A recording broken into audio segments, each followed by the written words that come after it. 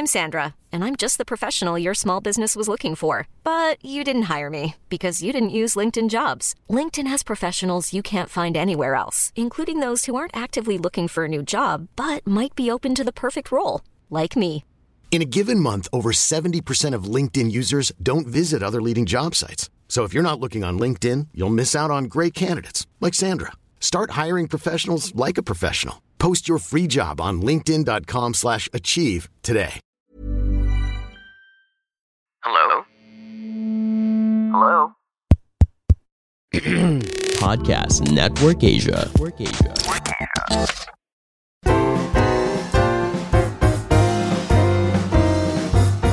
I remember I would go to Bowler, and then right before the show started, si GB went up to me. Kasi he kept seeing me always come to the shows. He ripped out a piece of paper. He wrote down 3 jokes, his jokes. And he said, "Mike, I just want you to go on stage." So I said, "I appreciate it, pero if I go up, I would rather do it with my own." So the following week, I went there and I performed for the first time. All right. Our guests tonight are staples and open mic and stand-up comedy scene sa Pilipinas. And I've shared a stage with them more often than I could remember. And these are guys that you really, if you feel like na tipong, kasi a lot of people are always just looking at the people I used to, I'm always collaborating with, like sila Victor, sila Alex, GB, and sila Andren, Alexio, and everything. But these guys are also part of the scene, and we've done many shows more often than you think, especially if you are present in the open mic scene pre-pandemic. You would see some of them. If you've been watching dating back to 2010, you'd probably see one of them as well. Anyways, I'd like to welcome on stage one by one. First off, he started as a stand-up comedy fan, one of the guys na nanalo ng t-shirt namin in a raffle. Naalala ko yun sa Spicy Fingers. Please welcome half Indian, half amazing Mike Sadi. Yes. Kamusta, Mike? I'm good. It's 10 o'clock. My kids are asleep. And now is my time before I get tired in 45 minutes and fall asleep also. That's nice. We caught you at a great time then, sakto. A great time to guest. Anyways, the next guest, one of the guys that started Comedy Baguio, sa Baguio, obviously. But now he realized na parang tayo na walang eksena ron. And then moved here sa Manila. And now it's now helping establish the Filipino stand-up comedy scene by heading up one of the open mics before sa pre-pandemic, and now one of the first open mic, actually the first online open mic with the Pusong Pinoy, Pusong Hapon open mic. Give a warm welcome to Israel Buenaobra. Hello! Magandang gabi po sa inyo lahat, guys. Magandang gabi. Lalim ng boss ni Israel. Kamusta ka, Israel? Ayos naman. Bago ako mag-hello pa sa mga nanonood, gusto ko lang natutuwa ako sa yung intro nyo kanina, yung intro banter nyo, yung kay Andren, na napakaganda ng struggle ni Andren to do that. So much has been said about Andren's sacrifice of taking that bus ride 5 hours to Manila, going back. Pero hindi naman talaga siya sacrifice kasi alam mo kung lasing ka, lagi.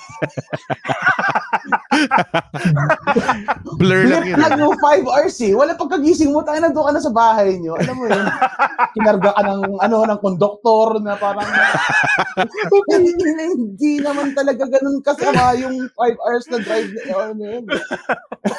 Siyempre, ginaglamorize natin para sa publiko. Naman. Alam mo naman. Sinasabi ko lang kasi hindi ganun ka-sexy yung yung comedy yun. Natutuwa lang ako na hindi nga siya ganun ka-sexy. Totoo. Like, akala mo para siyang Will Smith movie, no? Na Pursuit of Happiness type. Na tipong natulog siya sa CR, ganong klase. CR, tapos, nilalak niya, no? So may kumakatok pa. Kumakatok sa sarili niya. Ganun siya. Sa bus station sa Cubao. Kasi wala siya matulugan. Pero ito lang, si Adren, isa yun sa mga nagbubuhay ng mga bar sa open mic kasi by the time matapos yung open mic show, nakaka-14 pale pilsen na siya. Alam mo yun?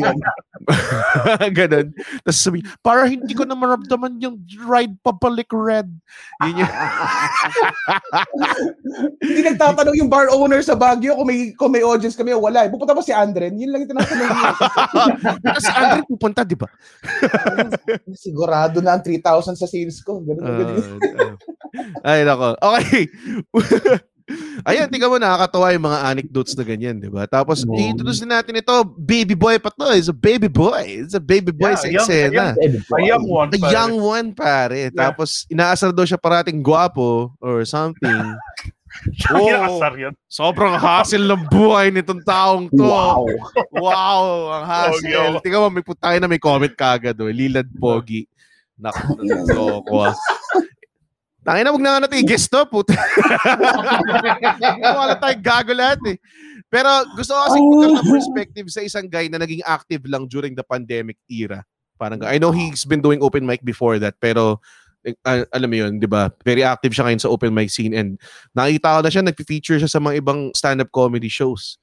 No? So let's welcome to the Bago Matulog Zone si Chief Leland Lim. Yes. What's up, boys? Red, Andre, and Mike. Well, kumusta pare? Yeah, meron talaga siyang parang guwapo tone eh. Na parang, cool guy energy. Cool guy tone. Yeah, guys. Ito, dami ko. Pogi. Sabi ni Migs. Dami lang yung basta comments sa Pogi. Alam mo, nakita ko si Leland, sabi ko, puta, magkaroon lang ng 30 to, he's gonna be a star, pare. we sitting on dynamite here, pare. Sana, diba? Pare, sana. Pero, Leland, kamusta ka naman? Okay ka naman? Okay naman.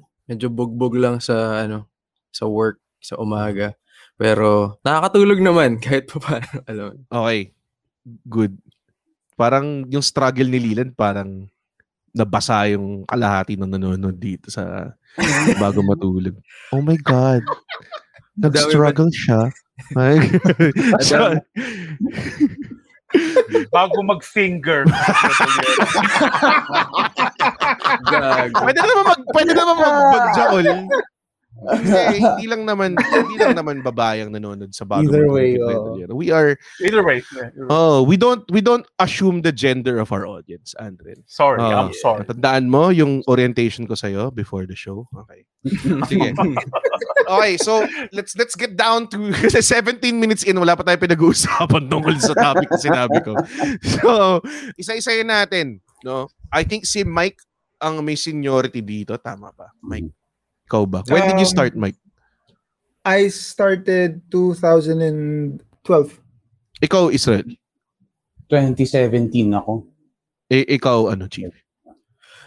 Na-try ko 2018, pero hindi ko siya kina-consider. So, 2021. Okay. Andren, ikaw ba kailan nagsimula? 2015. Oh, si Mike nga. So, si Mike, when was that? 2012? Yeah, 2012. 2012. Basically 2012. I remember exactly when. February 2012. Wow. Hindi naman exact yun. Anong date, pare? Anong araw? It was a few days before Valentine's Day. I remember. Okay. So one of those. So, context lang, 2012. The scene was about mga 5-6 years young. Comedy Cartel pa nun? Tama ba? O may Comedy Manila na ba? Comedy Cartel. Okay, so tell us your experience. Paano nangyari yun? So, wala akong idea na merong stand-up comedy scene sa Philippines noon. Fan na ako ng stand-up comedy in general. Tapos, it was my brother who told me that, hey, there are people who do stand-up comedy in the Philippines. And I'm like, they are? Sabi niya, like the ones we saw, like the ones we watched sa Jay Leno, yung mga stand-up, ganun style. Mm-hmm. And then they go up in there and they do the point of view style jokes. So I was very skeptical. Then I went to one show sa Spicy Fingers. Oh my God. And it was so good. I went back the following 3 weeks. Paulit-ulit.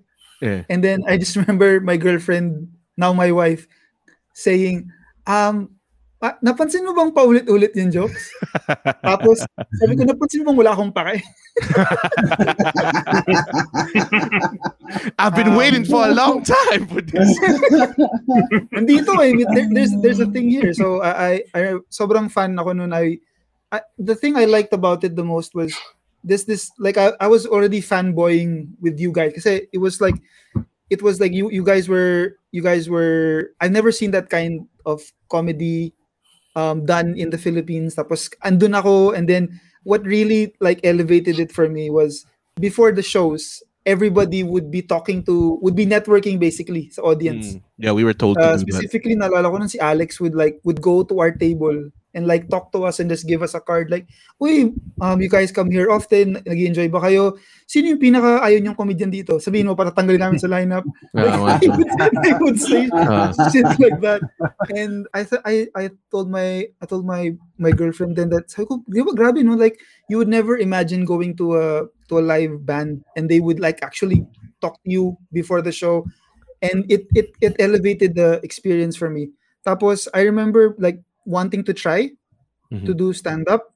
And I would write on my own, but I would never get the courage. Kasi parang hindi pa masyado uso yung open mics nun, or hindi ako familiar to how to get to an open mic. You never asked us. Parang, I never asked because I never knew. Also, I never knew the concept of an open mic. I didn't know that's where we tried out also. So I think I remember uso na yung open mics nun. I remember the open mics were at Bowler. Oh my God, tagal na nun. Yep, Bowler and Tomato Kick. Yeah. Those were the open mics. And I remember, kasi office ko sa Makati, I would go to Bowler. And then I remember one time I brought my friend there to watch. And then right before the show started, si GB went up to me. Kasi he kept seeing me always come to the shows. He ripped out a piece of paper. He wrote down 3 jokes, his jokes. And he said, Mike, I just want you to go on stage. Just do it with my kahit with my jokes lang. I just want you to see what it's like. So I said, I appreciate it, pero if I go up, I would rather do it with my own. So the following week, I went there and I performed for the first time. It was a weird experience. Like I got there, tapos I saw si Victor over there, si Tim Tayag, and I think si Marlon were there already. And then I sat down, and then Tim looked at me and then said, "Di ba you want to do stand-up, di ba?" Sabi ko, yeah. Sabi niya, "Oh, you sit down with us. This is where the comics sit. You sit down with us." Tapos sabi niya, "You sit down with us here." Tapos bilang sinabi sa kanya ni Tim, tapos after the show, we'll decide if you still can sit with us. Parang yun yung parang slight na joke. Pressure sa akin. Tapos I did the joke. I did my set to thunderous silence to a couple who didn't know that there was a stand-up show. That's the best. Tapos sabi nila sa akin, "Oh yan, pwede ka na." Tapos that's the stuff, I remember that's the stuff na parang that's when you know na you like it kasi wala kang nakuha from it. Pero gusto mo rin bumalik. Exactly. Yun yung ano dun. And to put it in context, Bowler was an open mic na ginawa ko because I was nearby. Sa Insular Law nagtatrabaho nun for ad agency, PBDO.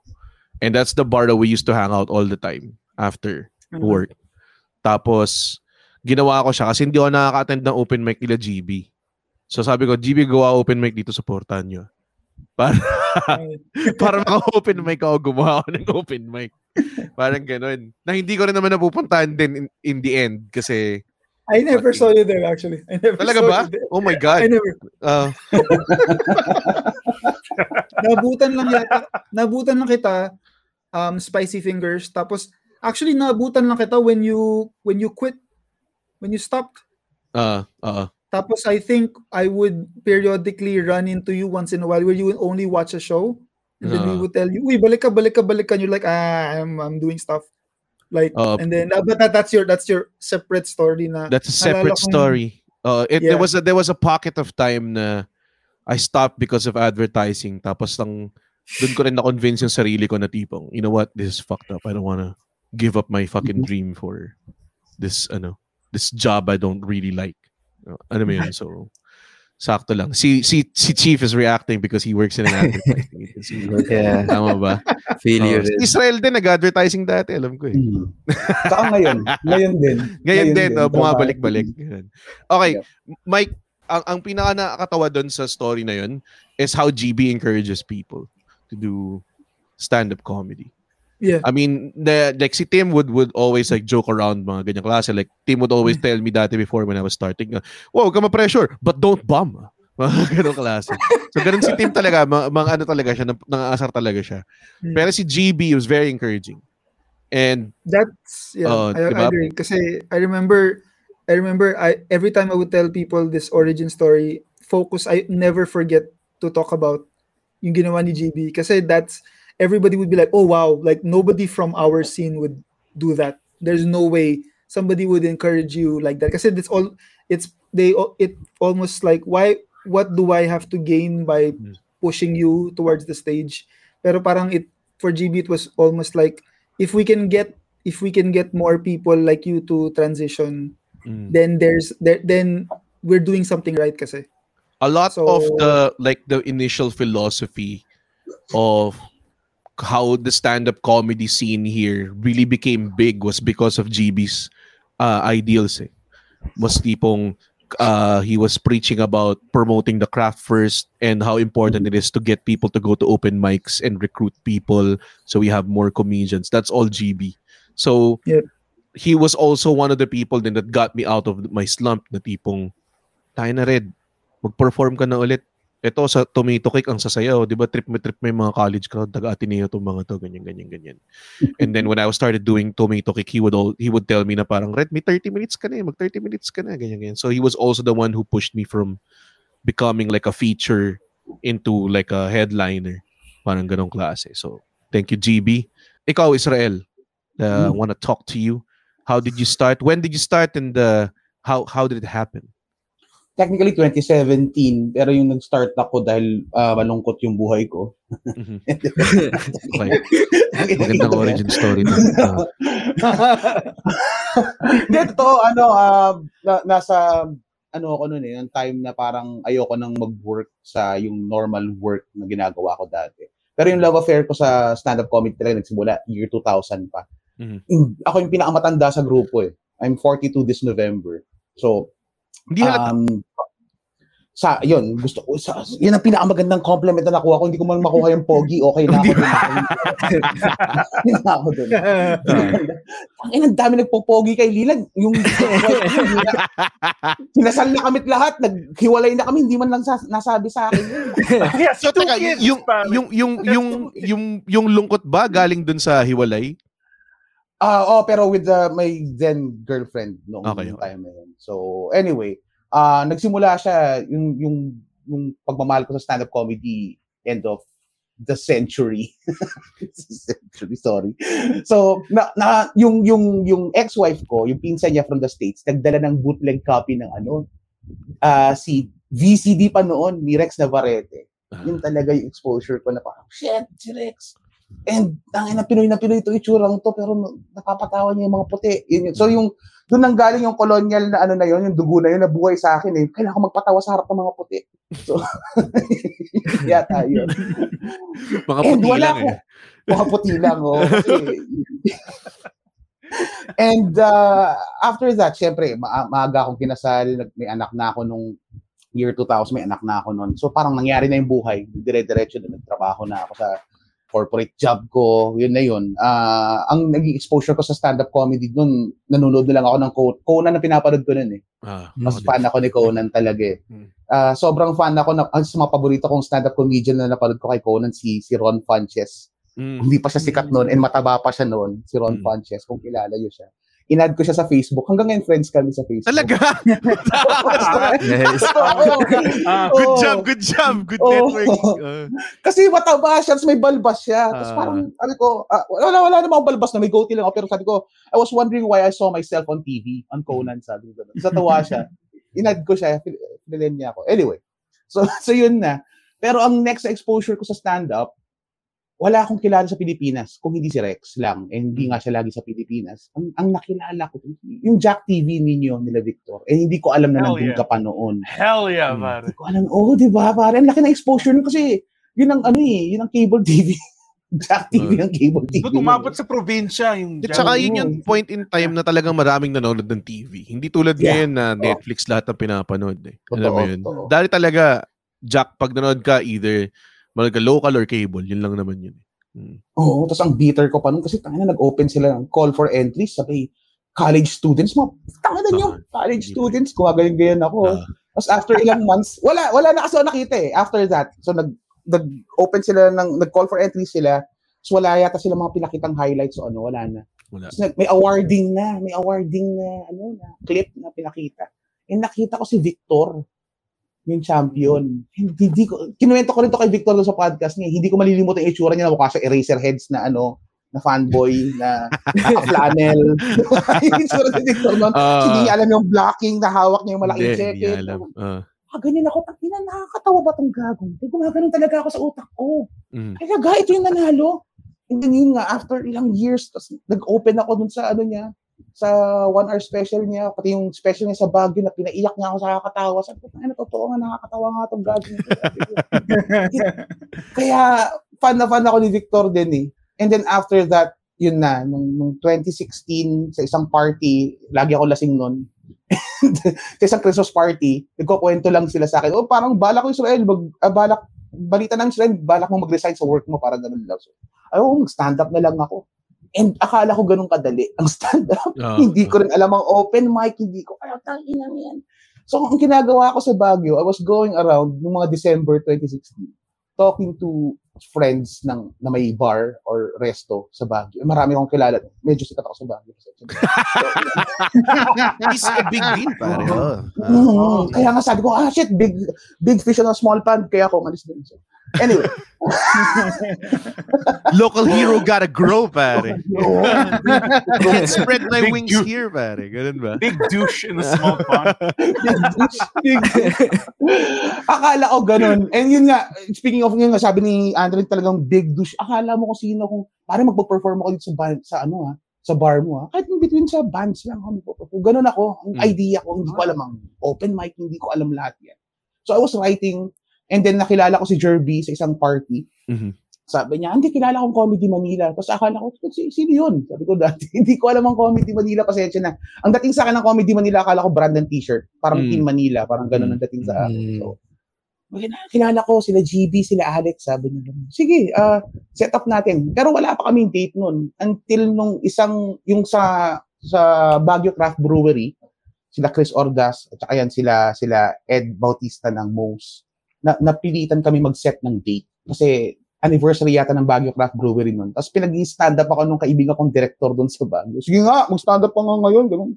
Hindi ako prepared. Umurong din yung titi ko. Anyway. Siyempre. Kala mo pag ganun, alam mo, pag ganun more often na tumanggi ka, magiging detriment lang sa'yo yun pag nag-bomba kayo. Alam mo yun? Buti na lang talaga. Tapos, nilabas nila yung kalendaryo. Mamili ka ng date kung kailan. So yun na, nag-set ng date, show na siya, April 8. April 8. So yung una kong salang sa stand-up is hindi siya open mic, show na talaga siya. Show na kagad siya. Nakakot ako, pare, totoo, pressure. Tapos tinawagan na ni Jerby si GB. Si Jerby Villanueva po yung kasama kong nagtayo ng Comedy Bag. And yun na, 4 yung rumisponde na, sige, tutulong kami dyan. So, yun, very special din sa akin yung 4 na yun. Si Jeannie, si GB, si Nonong, tsaka si Alex na umakyat ng Baguio. They took their time out sila sa work nila. So umakyat sila ng Baguio para mag-perform. Without yung promise na ang baba ng ticket price namin. No? 150 lang ata. Oo, ganun yung nila eh. Tara, gawin natin yan. Ganun sila eh. Ganun yung, nakita ko yung ganung ugali nila eh. Tara, gawin natin yan. And then during performance, siguro, being honest, parang 50-50 yung set ko nun, syempre. Diba, may mga kakilala ka sa audience eh. So, hindi ako nag-read in too much dun sa parang, the shit na ako, parang gano'n, hindi. Kasi, nakita ko yung set nila GB, tsaka nila Alex eh, tsaka nila, tinawanan eh. So, mako-compare mo, diba, na wala ka pa dyan, pare. That night, nung dumating sila GB, tsaka sila Alex, nakita nila yung set mo, diba, parang gano'n. Naging encouraging ba sila after or parang anong naging usapan nato? Naglasing na lang kayo? Nung nagiinuman kami nung kinagabihan, si Alex ang una ko mausap sa akin kasi may nakaset kaming meeting nila GB the following day eh. The following night kasi may isa pa kaming show uli. So parang back-to-back venues. So ang nangyari nun, si Alex was very encouraging din. Na, dapat ganyan, pag gawa mo ng joke, yung itsura mo. Mga tips ni Alex. Matapa ka, ganyan. May balbas ka, ganyan. Para kapit agad ang tao. And then, kinabukasan yung meeting namin ni GB, he taught me yung, more on yung structure ng jokes. So, yeah. May mga ganun na, doon ko na nakita na, putang ina, mas trabaho din to. Sabi ko ganun, kailangan ko, and mukhang mai-enjoy ko. So, yun na, doon na nagsimula siya. April 8 and April 9 na yun. And then nag-open mic na kami sa Baguio. Nag-start na kami. Yun na, nagkaroon na ng roller coaster na Poba. And ang ganda. Si Andren was part of that scene. So, umakit din si Andren sa Baguio kung nagkakamali siya ng sakay ng bus. Akala niya Manila. Baguio yung sakay. Israel! Nagkamali na naman ako. Pero sabi ko, ba't nandito ako sa cold Manila? Appreciate namin si Andre noon kasi tuwang-tuwa kami. Alam mo ba natin mga taga-comedy Baguio noon? Ang bali-balita naman, uy, akit daw isang headliner ng Comedy Manila, si Andre. Dax, hanip. Hoy, Israel, never ko sinabi yun. Hindi mo sinabi, sila. Pero sa galing mo kasi, kala nila headliner. Ayun lang naman yun, Andre. Grabe naman ito eh. Okay, teka. Tuwang-tuwa kami doon. Binabangko natin si Chief ng konti, pero siya yung ating feeling ko dahil kaya may 65 tayong viewers ngayon at hindi pa sila tumitigil ng kakapanood. Dahil andito si Leland, no? Si Chief, alam ko nag-try ka mag-open mic sa Most for a while, pero hindi mo siya masyadong kino-consider as a start, di ba? Kasi parang sandali lang, parang naging trial lang yun. Actually, ako din eh. Pag sinasabi sa akin ng mga, nag-try na ako mag-stand-up comedy, hindi ko kino-consider yung mga 3-4 na attempt. Siguro pa nag-try ka ng mga isa or less than a year, yun ang try to, yung totoong try. So ngayon, mas active ka na during pandemic. So, paano mo, ano yung journey mo? Paano natin paano mo ginawa? Well, kasi before ko siguro ikwento yung first open mic, fan na kasi talaga ako ng stand-up college years pa. Na nakuha ko siya sa tatay ko. Mga 3 years ago, no? Hindi naman. Kailan yung college years? Kailan? Sabihin mo. 6 years ago. 6 years ago. Okay, sorry. I was sorry. Times 2. Motherfucker. Pero yun, sobrang big fan kasi nung tatay ko sa stand-up. Talaga? Parang in-influensya na, panoorin mo to, Seinfeld. Sitcom pa dati ni Seinfeld, di ba? Tapos yung stand-up niya, mag-stand-up rin to si Seinfeld. Pero, mas pinupush niya na akong manood ng comedy nung college dahil sa, ang hirap sabihin nito, ano? Pero dahil kay Louis C.K. Talaga? Ito yung, di ba, peak niya yata, 2014, 2013, lumabas yung special niya na, Oh My God, di ba? So, sabi niya, sige, go. Ayun.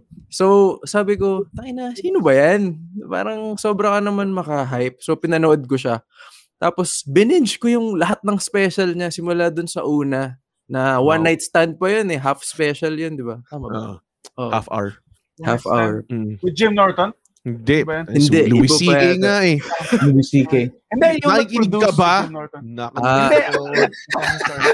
Ang HBO One Night Stand series siya of stand-up comedy specials. So, pwedeng Fight of the Conchords One Night Stand. Louis C.K. One Night Stand. Ganun. Yeah. Si Bill Burr, alam ko nagka-one night stand rin. Pero yun yung panahon na, yun nga, lagi nag-feature yung HBO. And then parang tuwan-tuwa ako dun sa bit niya dun sa anak niya na nagtatago. Pero anyway, haba yung story. Kinuwento ko pa yan. Pero yun, and after ko i-binge yun, I never thought that, parang kaya kong gawin to Hindi ganun kalaki yung ulo ko dati, hindi ganun kataas yung confidence. Hanggang sa nalaman ko na yung stand-up scene dito. Na holy shit, may stand-up pala sa Pilipinas. Yun yung una kong yun yung, by the way, lahat ng reaction ng tao pag na-discover nila yung stand-up comedy sa Pilipinas. Every time. Hindi ko alam na may ganito eh. Totoo. Ating ganun. Okay, Chief, go. Ayun. And then, ang una kong napanood, sa YouTube ko pa kayo napanood nun, yung mga first videos ng Comedy Manila channel pa nga yun, di ba? Yung show nyo sa may Ateneo ba yun? Kayo nila Vic, si Alex, sila, ikaw, hindi ko alam kung nandun din si G, pero anyway. So sabi ko, shit, ang gagaling nitong mga to Alam mo yun? Hindi ko alam na may ganun tayong comedians dito. And then, hindi ko pa rin inisip na, try ko nga. Hanggang sa fast forward to, 2018, umalis ako sa advertising, tulad ni Red. Pero, not for comedy, dahil sa burnout trend. Burnout. Usual yan, usual. Parang, inisip ko, kaya ko bang gawin to every day for the rest of my life? Tapos parang hindi naman na-appreciate yung gawa ko. No? So, ayun, tinry ko 2018 sa Moose, mag-open mic. Ang sumalubong sa akin nun na host ay si Aldo Cuervo. Ayan, si Aldo Cuervo sa MOS. And then, tinanong niya ako, uy, first time mo? Sabi ko, oo, parang try ko lang.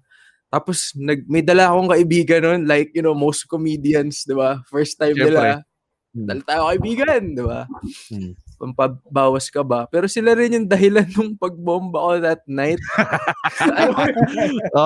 Double-edged sword.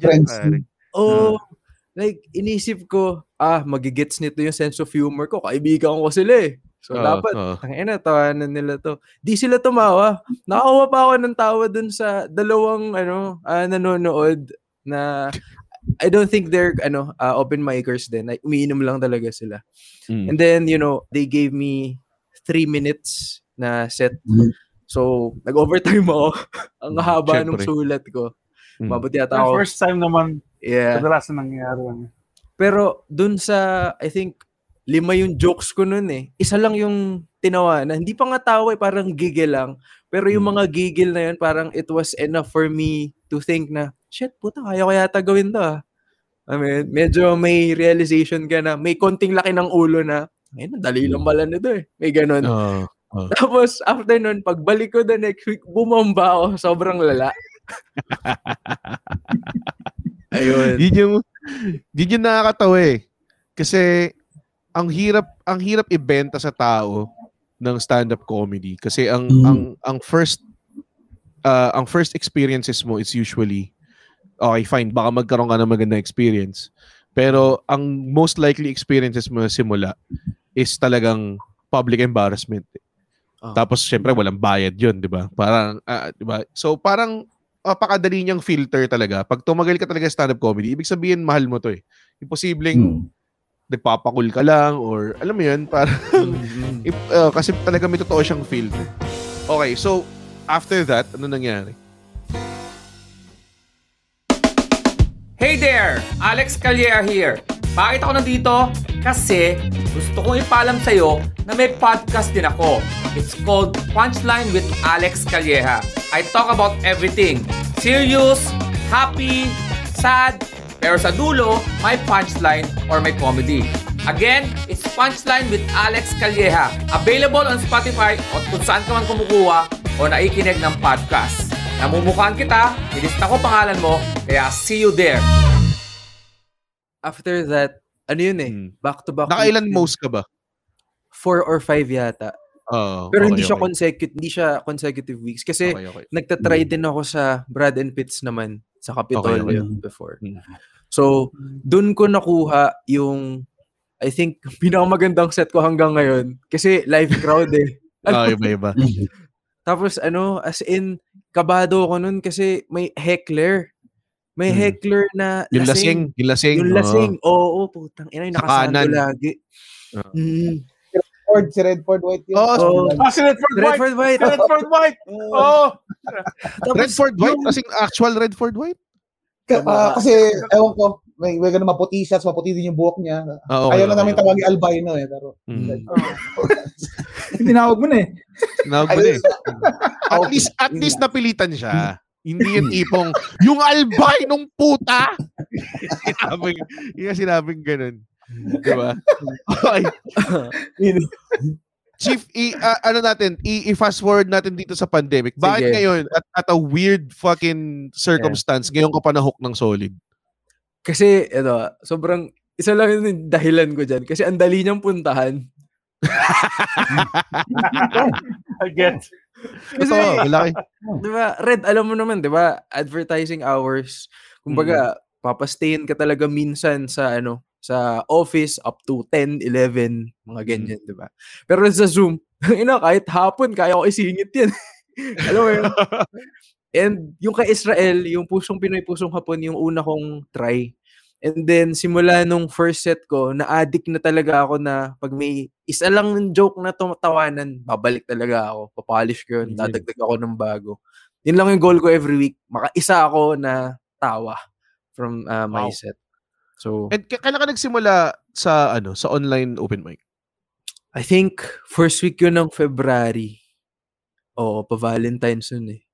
Grabe. Ang tawag doon, it's an odd thing. May mga tao ngayon na nagsisimula purely online. Online. Never nila na-experience yung ibang klaseng open mic na alam mo yun, pupunta ka sa isang basement ng Chinese restaurant, sa Moe's, 'di ba?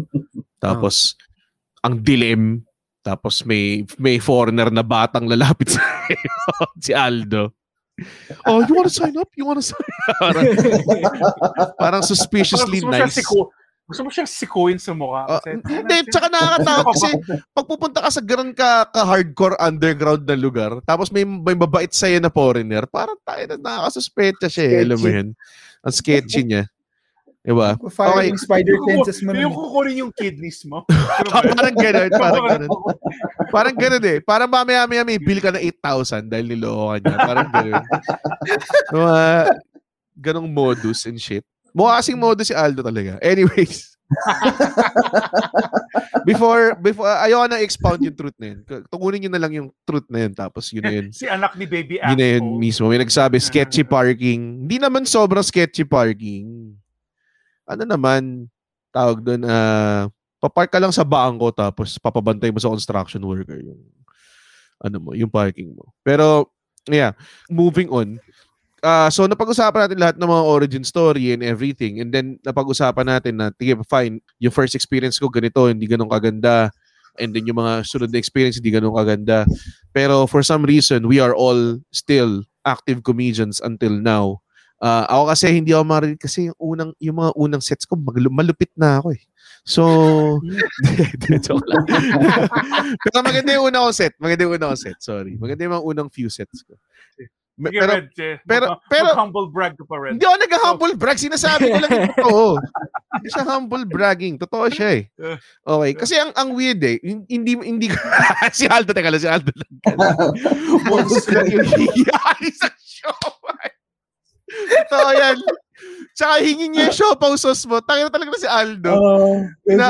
Inaabangan yung putang inang sarasa ng siopaw mo. Pag naging close na kayo ni Aldo, pwede mo na siyang sawayin na huwag niyang kunin yung yung pulutan ng mga umalis na customer. Parang ni Aldo, huwag ganyan.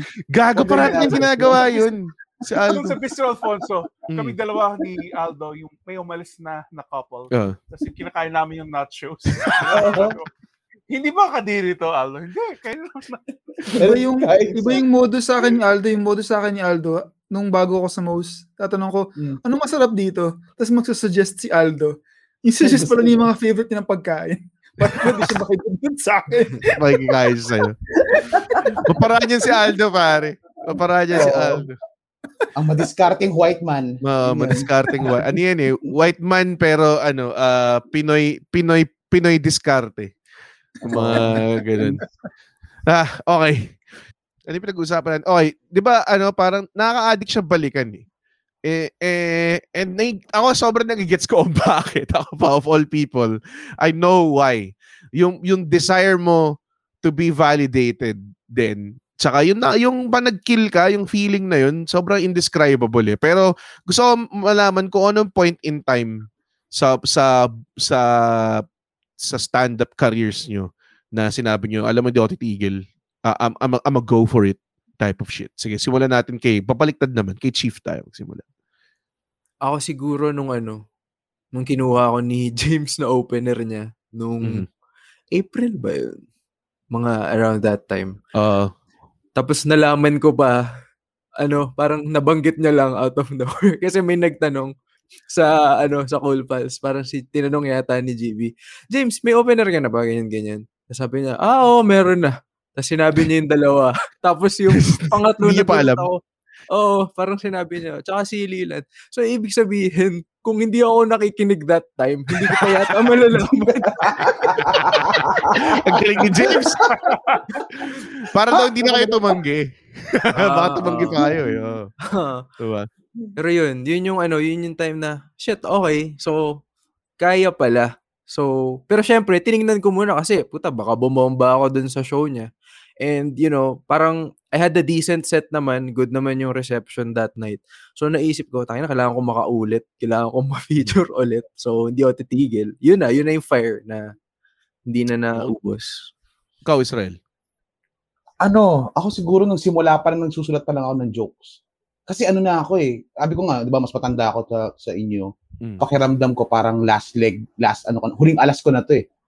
I don't see myself shifting to another career or ibang trabaho. If I do something else, siguro related dito or writing pa rin. Or racket lang, no? Tipong racket. Ito yung focus ko. Kung ano man yung ginagawa iba, on the side yan. Para magawa ko to. On the side siya. Yep. Kaya yun yung, nung nagsusulat pa lang ako, naramdaman ko na putangina, sabi ko ang hirap. Pero parang fulfilled ka. Kasi wala akong ganun na mindset yung naririnig ko sa iba na parang, shit, gusto nila magpasaya ng ibang tao. Hindi, ginagawa ko to para sa sarili ko talaga. Hindi gets ng mga tao yun. Hindi gets ng mga tao yun. Hindi gets ng mga tao yun. Sobra. May mali sa akin. Oo. Ay, kailangan mapunuan. Kailangan mapunuan. Yun din yung nangyari. Na parang, kaya ko kinausap yung mga anak ko, nasa Baguio sila. Sila ko, iwan ko na kayo kasi kailangan mapunuan to.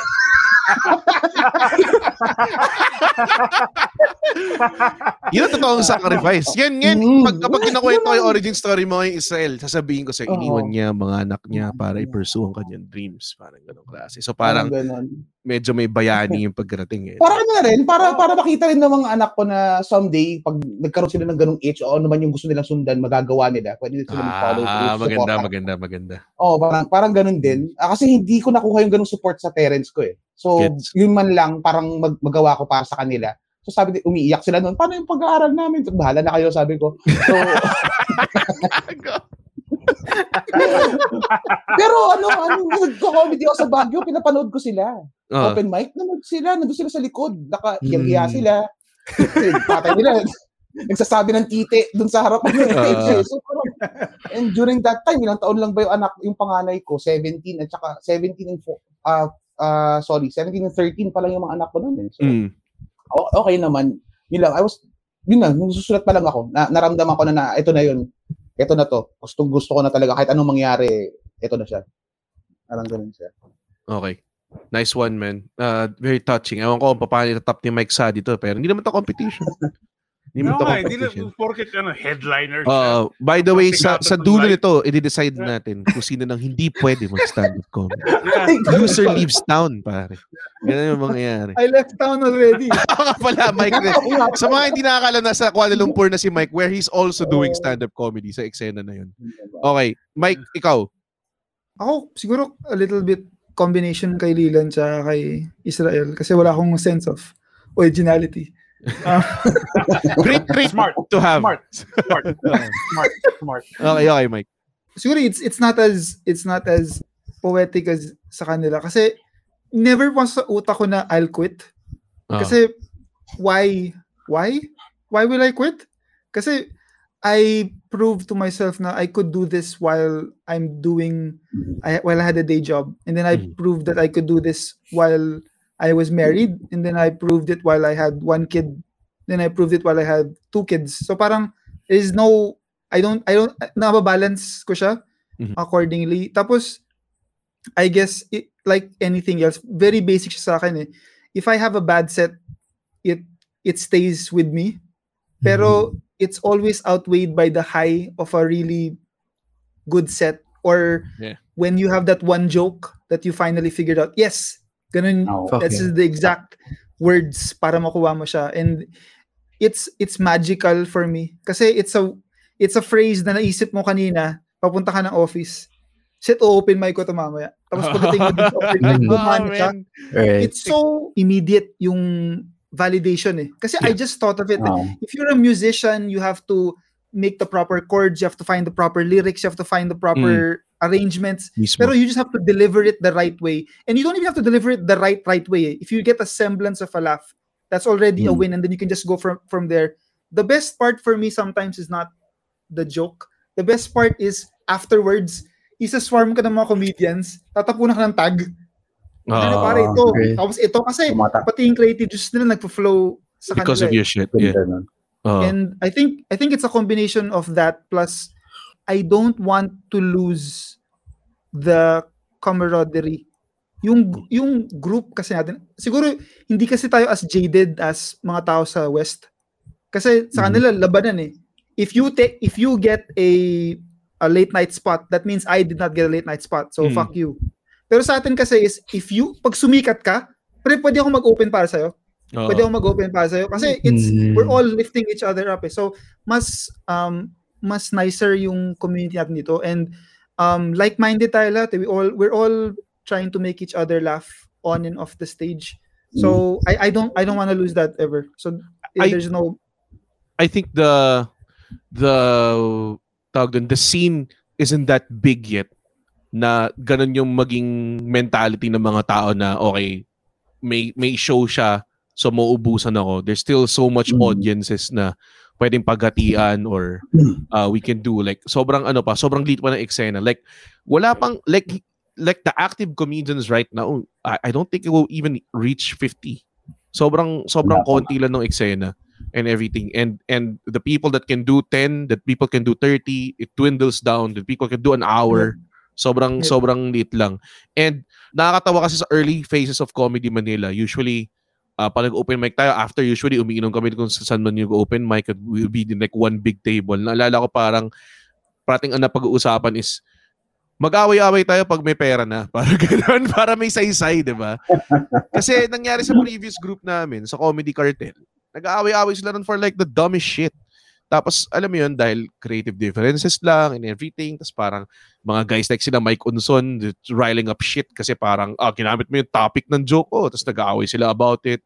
Sobrang, it's stupid ng pinag-aawayan nila. Tapos, or parang, gumawa ka ng show, tapos di mo ginamit yung logo. Mga ganong klaseng kabulshitan. So, like, dude, nobody gives a fuck. Important stuff.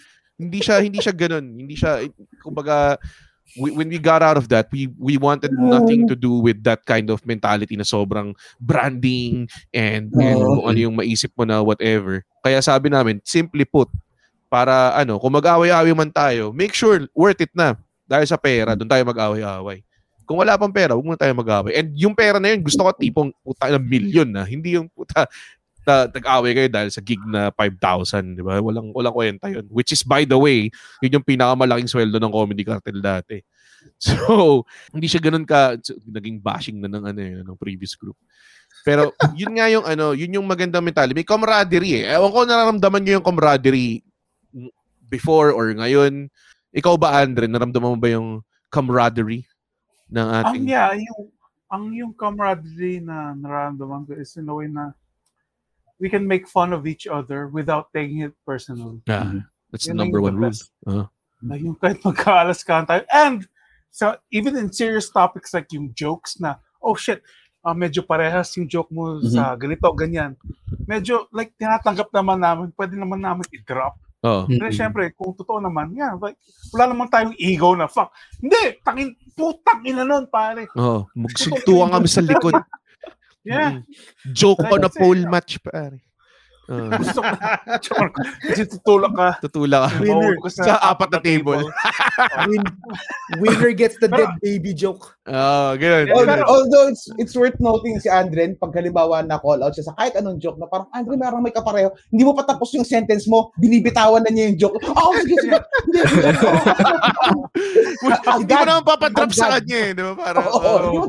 Pero I like that. Like, kasi, ang natatakot ako na kayang-kaya ni Israel na mag-call out. At kahit si Sadie din na, medyo kaparehas pa itong joke na ito. Yun pa yung thought ako eh, mag-call out ng mga tao na, medyo parehas itong joke. I've had that, that mindset, Andren, of calling out people's jokes pag may kaparehas. Kasi, ako eh, di ba, sobrang fan ako. So I would almost memorize everybody's set. Before, I think until now, parang may mas kulat na set ng mga tao eh. I have some idea. Kaya lagi ako pinapag-record ng mga set ng mga tao. Kasi alam ko patapos na eh. O alam ko may big laugh sa joke na to eh. So, I remember, sinabihan ko si GB dati. Sabi ko, Jib, may kaparehas ka na joke. Parang ganun. Nahiya pa ako. Tapos sinabi ni Mike, pag may kaparehas ako na joke o kahit sino, sabihan mo agad. Kasi, mas pangit pag lumabas yan sa public na lahat tayo nagkokopyahan ng jokes. Yes. So, let's police each other. Wag mo i-call out ng magnanakaw ka. Just say, uy, parang parehas siya. And then I've never lost that. Kasi nga, long term, it's good for the scene kasi Everyone. the people end up talking, the jokes either they evolve, they turn better, or you just learn na parehas pala yung pinag-uusapan. You I'm Sandra, and I'm just the professional your small business was looking for. But you didn't hire me because you didn't use LinkedIn Jobs. LinkedIn has professionals you can't find anywhere else, including those who aren't actively looking for a new job, but might be open to the perfect role, like me. In a given month, over 70% of LinkedIn users don't visit other leading job sites. So if you're not looking on LinkedIn, you'll miss out on great candidates like Sandra. Start hiring professionals like a professional. Post your free job on linkedin.com/achieve today. Ever catch yourself eating the same flavorless dinner 3 days in a row? Dreaming of something better? Well, HelloFresh is your guilt-free dream come true, baby. It's me, Keke Palmer. Let's wake up those taste buds with hot, juicy pecan-crusted chicken or garlic butter shrimp scampi. Hello Fresh. Stop dreaming of all the delicious possibilities and dig in at HelloFresh.com. Let's get this dinner party started.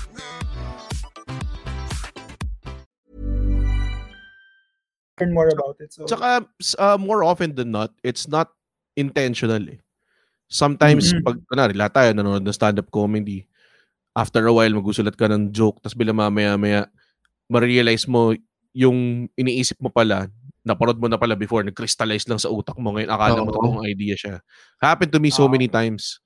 Nasabihin sa akin ni James, na tipo, uy, kaparehas di ganyan yung joke mo. Sabi ko, kailan? Tapos sinabi niya, so parang, okay. Tapos pag makita ako, makikita. Siyempre, awayin ko muna si James. Hindi ko gagawing pleasurable yung experience.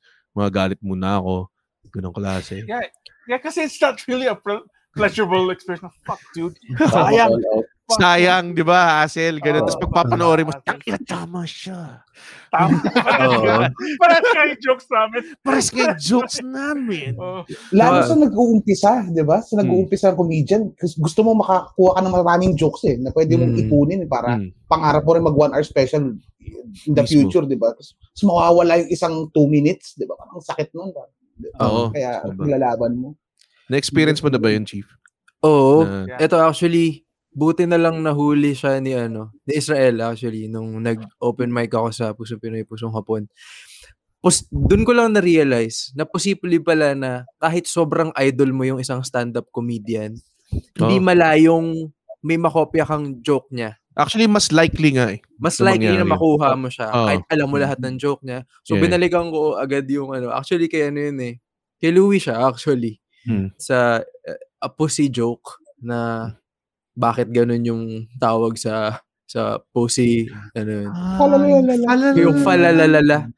Tapos parang ang ginawa ko yata is parang ba't parang nakakatakot siyang pakinggan like puke, bakit siya ganun. Pero pag tiningnan mo siya, it's a lovely object di ba? Lambot, ayoko nang mag-go into details pero di ba? Parang malapit sa ganun. Mag-set? Hindi naman. Okay lang. Ladies and gentlemen, so parang ganun. Pero nung kinulot ko ni Israel, nagalit ka ba? Nagsiselos sa akin ng matabad to.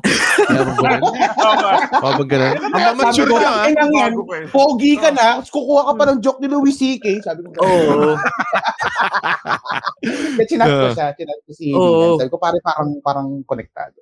Naisip ni Lilan, sobrang mali naman yung title ng show. Parang wala naman siyang puso.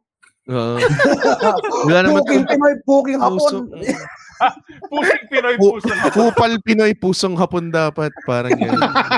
Yan dapat yung pangalan show. Pero gets ko, ako pag sinabihin ako ganyan, minsan depende sa mood ko eh. Parang kung kakabomba ako na sabihin mo pa sa akin yung binomba kong joke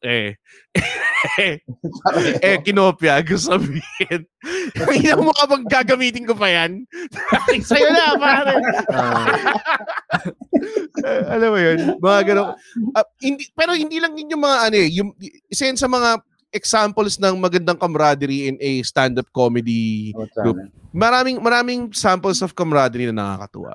Ako, isa sa mga paborito ko, like sinabi ko kanina, I'm very self-aware sa comedy ko, lalo na dati. Tapos parati kong iniisip na, okay, bago ako makarating dito sa place na to, gusto ko talaga gawing pulido, sure ball, ganong klase. Hindi mo na-realize minsan sa effort mong ganun, nakakala mo putang ina, ginagawa mo yung 10 minutes paulit-ulit, kinuhun mo yung 10 mo, yung yung 15 mo and everything, mamaya nagto-20 ka na, di mo na-realize na puta, andahin mo na pala material na ganun. Tapos parang si GB sa mga tao na, okay, dapat hindi lang Alex, GB ang nag-headline ng shows. Oh, yeah. Pwede na kayo. Si Victor nagsimula, si James nagsimula, ako nagsimula, di ba? Pero before that everything happened, it was a set sa Tomato Kick na sinabi sa akin, si Red mag-headline, tapos ang goal to do 1.5 hour. Parang ganun. Tapos ako hindi pa ako nakagawa. Oh, you were there? Oh, shit. Fuck, man. That was a really good set. That was one of my favorite sets. That was fucking amazing. Tapos hindi ko siya gagawin kung hindi ako pinilit ni GB. Kasi si GB, nung sinasabi niya sa akin, may 30 minutes ka na, sabi ko, hindi wala pa. Paano mo alam? Hindi alam. Sabi niya, hindi. Tinime ko yung set mo ngayon eh. Nag-12 ka eh. Nag-12-13 ka. Tight yun. Tapos, meron ka pang material dati. Tapos sinasabi niya, yung material mo pa ng mga ginagawa mo ng Lahapalooza. Takin na, lagpas 30 ka na for sure. Ganyan. So talaga, in-itemize sa akin yung jokes. So, ewan ko na abutan niyo si micro-managing GB. Pero ako, nung time na yun, alam niya yung jokes ko, in-itemize sa akin, sinabi sa akin, handa ka na kasi ito yung ganito nakadami yung jokes mo. Parang ganun. And true enough, I didn't even exhaust the whole library when I did the comedy set. So, meron ba kayong mga sinong mga naging tao na nag-push sa inyo to do things like that? Para lang malaman ng mga tao na hindi siya scary. It's not a scary scene. People really support each other. I mean, meron lang kayong iiwasan na Jeps, ganun, iwasan mo si Jeps. Parang yung si Jeps kayo, parang, wow! Parang ganun, iwasan mo. Joke lang, mahal ko si Jeps. Nagusulat kami ng script together ni Jeps.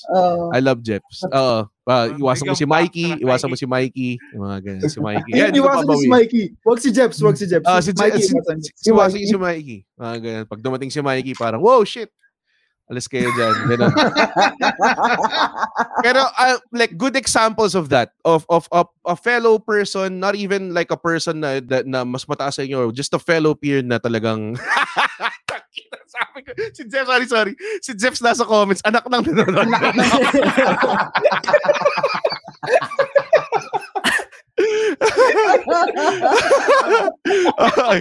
Example of good camaraderie moments wherein you got pushed by a fellow comedian. Sige, involved na rin si Andren kasi baka magalit sa si Andren. Hindi ako nakasalita today, Red.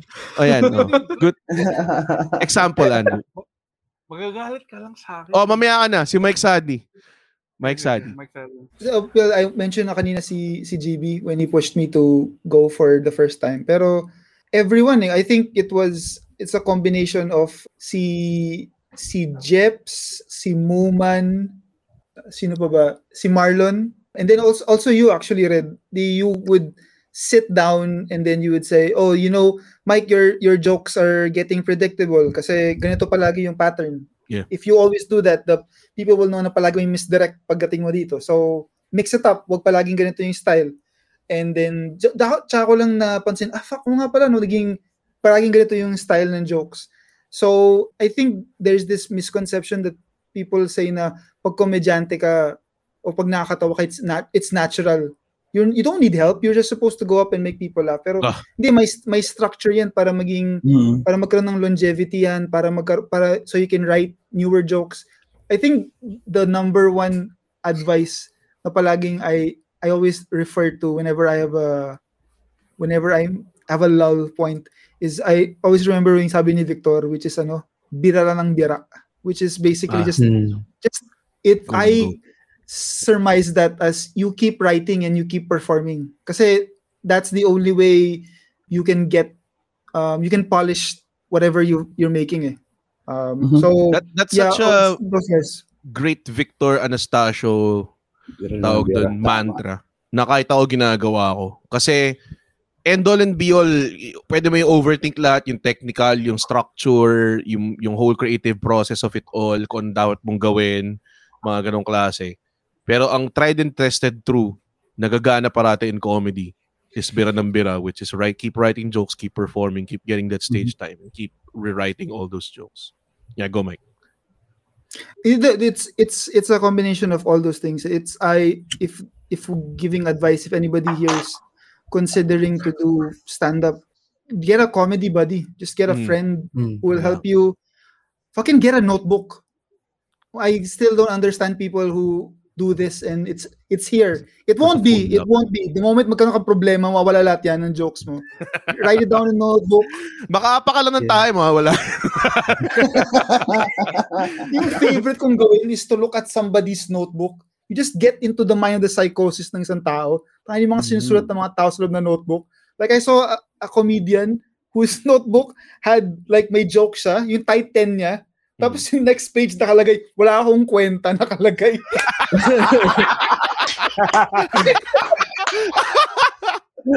Napakagaling siguro na comedian. Galing. May mga ganun nga notebook. Minsan may mga weird na notebook kasi. May mga, like si GB tsaka si James. Pag nagsusulat sila ng joke, talagang sinusulat nila eh. Ng talagang the whole tirade, isusulat nila. Tapos ang liit ng notebook nila, pare. Talagang sobrang parang bumili ng mas malaking notebook. Ako, alam nyo, sketchpad yung ginagamit ko notebook eh. Oo nga, yung sketchpad ni-read parang pang sa Art Attack. Ang laki. Parang pwede ko magsulat ng manifesto. Kasi ayoko ma-inhibit ng space. So pag gusto kong gawing malaki yung sulat ko, lalagay ko siyang malaki. Alam mo yun? Kumbaga parang wala akong pakialam sa puno. Magsasayang ako ng puno. Kung kailangan ko magsulat ng 2 joke sa isang papel. May illustration ko na act out siguro yun, no? Flip mo tapos nag-act out siya. Ikaw, Israel, any samples of great times in camaraderie comedy? Ngayon na talaga nami-miss ko yung after ng mga sets, may kita tayo sa smoking area grabe. Yung nawala nga yung pandemic. Pero pagdating sa advice, sa pagiging original, yung original na material ganyan, yan ang talagang pumukpok sa akin noon si Alex at si GB. Yung unang meeting namin sa Baguio, yun yung sa mga una nilang binuksan sa akin. Kaya ako doon medyo maingat ako doon. Pangalawa, si GB, grabe yan mag-alalay na parang pag nakikita niya na medyo nag-struggle kapag mag-open sa kanya, sabihin niya, hey, ito, baka pwede mong sulatan yung ganyan, yung itsura mo, yung balbas mo, ganun siya eh. May ganun siyang, nung sinasabi niya sa akin na good cop, bad cop ng Comedy Manila, naririnig ko lagi yung kwentong yun eh. Good cop si GB, si Alex bad cop. So, hindi ko pa nararanasan yun nung umpisa. Tapos, nung naranasan ko na siya, sabi ko, shit, na-gets ko na. Kasi si GB ganun siya. Parang he calls you in para sabihin, pare, ganito, ganyan. Si Alex, diretsuhin ka niya. And yung kay Alex, naranasan ko yan nung Funny One sa Showtime. Kasi nung time na nag-Showtime na, siguro 4 months pa lang ako sa comedy. 2017, nung nakuha ako dun sa Showtime. So parang struggle talaga ako magsulat. And nagkakaroon kami ng mga parang weekly meetings with writers ng ABS nun para i-deliver namin yung material namin. Kung nakakatawa, kung kailangan i-punch up, ganyan. And nakapangatlo na yata ako na na delivery. Medyo sablay pa rin. Tumayo si Alex, nakaharap si Sherwin Benvenida. Isa pang writer, hindi ko alam kung si Wax to, may isa pang writer. Tatlo sila dun sa room. Alam mo problema sa iyo, Israel? Pangit ka, ayaw mo tanggapin. So, andun ako sa room ng yung parang rehearsal room na puro salamin, and andun sila sa gitna. Alam mo, kung tinanggap mo yan at ginawa mo ng joke, makakagawa ka ng joke, sabi niya gano'n. Para yun eh. Yun, pangit ka, ayaw mo tanggapin. Nagpapapogi ka sa jokes mo, gumagano'n siya sa akin, pare. So sa galit ko kay Alex noon, umalis ako. At bumunta ako sa likod ng line at nagsulat ako ng set ko na worth 6-7 minutes in an hour. Kasi babalik na naman ako sa harapan nila eh. And nung nasulat ko siya, dineliver ko siya, yun na yung dineliver ko sa TV noon sa Funny One. So, tinatanggap na ako. So, parang ganun. Pangit pala ako at sige. Naglalagay ko lahat yun, pare. And doon ako naging aware na parang, nga, Israel, gago, hindi mo tinatanggap ko kung gagawin mo to, na gusto mo talaga siyang yakapin, seryosohin, tanggapin mo lahat, pare. Pati yung sa'yo, kailangan maging aware ka sa sarili mo para makagawa ka ng maayos na material.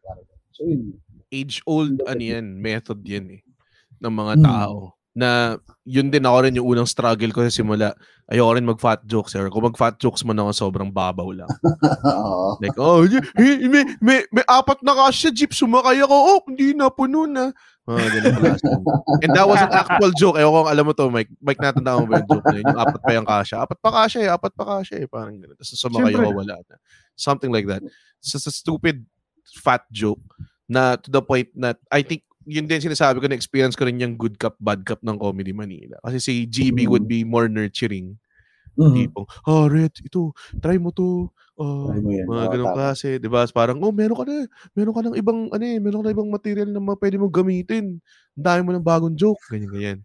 Whereas si Alex would be like, Red, gawin mo to. Buti mo pinagtatawanan yung katabaan mo. Gawin mo yan. Parang ganyan. Ito, bilang si Alex talagang straightforward. And ano naman, ang astig din kay Alex, pag nakatch na niya yung attention, pag gusto ka na niyang bigyan ng payo, maratrating ka talaga niya, solid. Talagang, tsaka yung relationship namin ni Alex hanggang ngayon, ganyan. Pag may ginawa akong mali or something, he's like one of the frontliners na talaga sabi, uy, pare, tayo ng haba ng overtime mo ng ganyan. Kahit mag-away kami, tapos after, parang, okay, mabati kami ng sandali and everything. So, parati kami mga ganong klaseng... Nakita ko yun, Red. Naalala mo yun? So, 19 ba to? Hindi ko alam kung paano ako magtatago sa gitna nila. Laki-laki din. Sabi ko, ano mangyayari sa kanilang dalawa? Nagsasagutan silang dalawa. Gusto na naman ko, after nun, normal lang yan. Nangyari na yan dati. Okay na naman after. Parang gano'n. Wala. Ganun lang kaga. Like, that then and then. Hindi kami umabot ng 3 araw kayo nag-aaway. Mas ano pa yun, mas kumbaga parang preferred din. Kasi kung patagalin mo yung ganung behavior, di ba?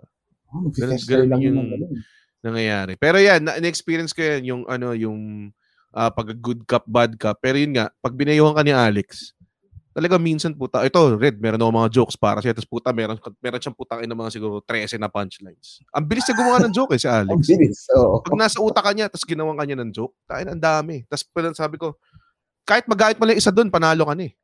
Kasi bihira yun eh. Nangyari. Na maggagamitin mo yung joke na sinulat para sa'yo.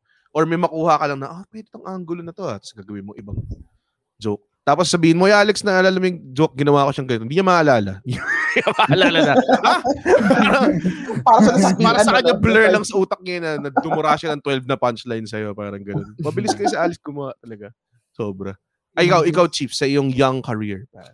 Ako, Chroma background, tawag din. Chroma background, green screen man. Sorry, inaasar na lang eh. Chief, sige, go. Yun yung intro sa akin lagi ni Israel eh. Parang pag i-open, introduction. Ang taong laging may green na background. Puta ka. Wala akong maisip eh. Pero, yun yung sa akin, dito ko na-realize na etong year na to na ganito pala ka-nurturing yung mga nag-headline lagi sa mga Comedy Manila. Kasi yung first month kong nag-open mic sa Cool Pals, sinendan ako agad ng message ni GB na parang, uy, good set. Tapos binigyan niya ako ng tags agad. So, syempre, parang si GB yun eh. Pinapanood ko lang siya dati. Tapos binibigyan niya ako advice ngayon, binibigyan niya jokes and tags ko. So, medyo may kilig moment. Pero at the same time, okay, sige, kailangan kong gamitin to. Yung binigay niyang tag. Tapos nung ginamit ko, doon ko na-realize na, tangina, tama siya doon ah. So na-appreciate ko yung mga ganong advice. Tsaka si James din. James Kiraan. Kasi, madalas akong di naman nagbabounce. Mas humihingi lang ng advice sa joke na bago, na gusto mong iba to. Usually, yung mga tanong ko sa kanya, parang, offensive ba to? Pag binitawan ko ba to sa large crowd, ilang kaya yung ma-offend? Alam mo yun? So, nag-a-adjust ako doon. Doon ko na-realize na, shit, feeling ko sa ibang bansa, hindi ganito yung mga, komedyante na kaya mong lapitan all the time. So, yun yung maganda sa akin na, shit, kaya kong i-DM si James, kaya kong i-DM sila GB, si Andren. I think sa Southeast Asia, medyo may camaraderie except Singapore. Parang hindi ko naramdaman masyado yung camaraderie nila sa Singapore. Ewan ko. Okay. Na-try mo na ba, Mike? Pumunta ako sa Singapore, hindi nga sila nanonood ng set na isa't isa eh. Parang, stop! Ito yung set ko eh. Parang gano'n. So, parang what the fuck? Sa Singapore, kasi pag sumara na yung train station, wala nang magkailangan mo mag-taxi pa, mahal mag-taxi. So walang tumatambay, walang retrospective pagkatapos. So wala talagang tutulungan. Dito sa Malaysia, sobrang iba. Like nakatambay na kami na hanggang 3-4 in the morning. pinag-usapan lang namin is yung paano pahabain yung isang joke or ganun. Ang pinakamagkatulad na scene is Kuala Lumpur and Manila. Yun yung pinakamagkatulad. Kaya rin yun yung nag-get along din talaga na scene is Malaysia and Philippines. Parehas na parehas eh. Kain pagkatapos, inom pagkatapos, usapan comedy. Parehas na parehas. As in, kapag andun ka, tour around ka, ganong klase. Backstabbing din yung sakto. Backstabbing, nag-away-away. Ganun. Kaya parang pag nakita ka ng Malaysian comic, parang tagal mo ng kaibigan kasi parehas na parehas yung trato eh. Parang tayo na, tara, backstabin natin itong nagbumamba na ito. Pero magkakaibigan kayo lahat. Pero nagbabackstabang kayo. Ganong klase of ano. Diba? Diba? Yun yung maganda kasi dun eh. Sa mga online open mics ba? Kasi ako hindi ako masyado, or if ever man umaalis ako kagad, nagkakaroon ba kayo ng post-mortem? Like kayong, kasi usually, after open mic or before open mic kami, like yung time ko, bago mag-tomato kick, magkita kami ni James. Minsan si Mike, kasama namin. Tapos si Victor. Magsusulat lang kami, bago, hintay kami open mic. Tapos after ng open mic, tatambay pa kami, tangina. Iinom kami sa tomato kick, hanggat pasarado na yung kitchen, yung pulutan namin. Mga nagbibenta na ng balot sa labas. Ganong klase. So, meron pa bang semblance ng ganun ngayon? Ay, wait, teka, ibalikan kaya natin si Andren. Andren, ano ba yung camaraderie experience mo? Hey, Chino Liao here, host of the new podcast on Podcast Network Asia called Class Clown. Now, I try to learn about the world through the lives of different professionals each week alongside by another stand-up comedian. The topics are limitless and the jokes are aplenty only here on Class Clown. Kasi minsan, balance yan, Red. People like, minsan dapat kasi magpakatotoo minsan. Yung mga comedians. Tapos medyo may constructive criticism din. For example, si Israel, or like si Jeps, yung sinabi mo si Jeps. Pero nagigets ko minsan na, hindi ganun kaganda yung set mo. Like minsan kailangan mo yun eh. Yung mga nagko-call out sa'yo na, fuck, pare ikaw kasi medyo nag-i-English ka tapos pinipilit mo mag-Tagalog. Yung mga ganun. Hindi. Yung mga ganun na nagko-call out sa bullshit mo. Taka, hindi naman maganda set mo. Bumaba ka nga eh. Nag-i-illusion ka lang. And, on the other side, kailangan mo rin na, fuck, ganda ng set mo, Andren. Like, fuck, okay naman yung mga jokes mo. You have a potential. It's a balance between both. Yun lang. So, ano yung experience mo na concrete? Hindi yung general. Okay. Ano nga? Si Red, pare. Minessage ako dati ni Red. Noong 2016, sinabi niya, Andren, may potential ka sa jokes. Pare, just keep doing what you're doing. At hanggang ngayon, naka-screenshot pa rin. Ngayon, malalaman ng mga tao na hindi lahat ng tao mini-message ko. Mag-isayla sila sa akin ngayon. Ano tayo magkakaroon? Sabihin ni Jeff, tayo naman rin, di mo message ng ganyan. Okay, so hindi, joke lang. I hate your pero honestly, hindi ko matandaan kung ano yung sinabi ko. It's okay, pero ako natandaan ko. Oo nga, ano nga? Sinabi mo, ito yung sinabi mo. Andren, you have potential, but you need to work on your jokes, pero you have potential. Tapos yun, sinave ko yun sa fucking phone ko. Talaga? Nasa iyo pa hanggang ngayon? Yes, nasa akin pa. Talaga? Yeah. With some... Pati yung message ni Vic na, okay, bumaba sa Teatrino, pero maganda itong joke mo isa. Save rin yun. Si Vic, naggaganon din si Vic, pare, di ba? Kahit nga sa online, gano'n mag-message siya. Uy, okay yung mga jokes mo na ganito. Plus, nakasave rin yung mga sinasabi ni Israel na, alam mo, Andren, ayusin yung ganito. Hindi! Importante din yun eh, yung mga komedyante na call out. Kung bumomba ka talaga o hindi. Yun. Tama. Di, parang kinall out ko si Andren nun kasi nag-host siya, lasing siya. Alala mo yun, Andren? Alala mo yun. Pero yes. alam mo, nakakatuwa doon, sinabi niya, kasi parang na doghouse siya nun sa sa Brad and Pitts na mga, isang buwan, 2 buwan ka ba? Isang buwan na hindi ka nag-host. Dalawang buwan. Tapos parang, Red, ba't di mo na ako in-host? Pwede na ako parang ganun. Talaga? Sige, game. Sabi ko ganun. So, kita mo naman yun, parang may self-awareness na sige, hindi ko na uulitin yung ginawa ko na nakabasag ako ng bote habang nagsiset, mga ganun tipo. Okay naman. Pero kailangan mo rin yung negative and positives. Yun lang. And that's all. Share ko lang rin pala, Red. Si Andren kasi yung hiningan ko nung advice before nung first show. Tiga mo, Andren. Tiga mo. Masaya ba to? Screenshot ko rin. Naalam ko sinend ko sa'yo yun, Red. Like, in one of your shows. Na-curious ako doon Sabi ko, pero sobrang maganda yung advice ni Andren. Kasi I was asking Andren, tingin mo ba, pwede kong iba to tong... Okay lang ba? sige, bato mo. Smash show. Go. Okay lang ba? Andren doesn't know how to process compliments. Ako, it took me a long time how to process compliments. It's so hard to do. Sige, go, Chief. Parang sabi ko, Andren, may joke kasi akong ganito. It's a Jesus joke. Napapansin ko kasi sa mga sets ni Andren, medyo bihasa na siya sa mga ganun rin na Jesus jokes. Sabi ko, Andren, tingin mo ba pwede kong iba to sa show ni James bukas? Tapos ang tagal. Siguro nasin niya na. Nag-reply siya the next day. Tapos sabi ni Andren, sinend ko yung joke sa kanya. Sabi, okay, nabasa ko na. Tapos hinintay ko, Andren typing, ganyan. Tapos sabi niya, parang, alam mo, kung dyan ka nakuha, iba to mo. Yun yung alam nilang material mo eh.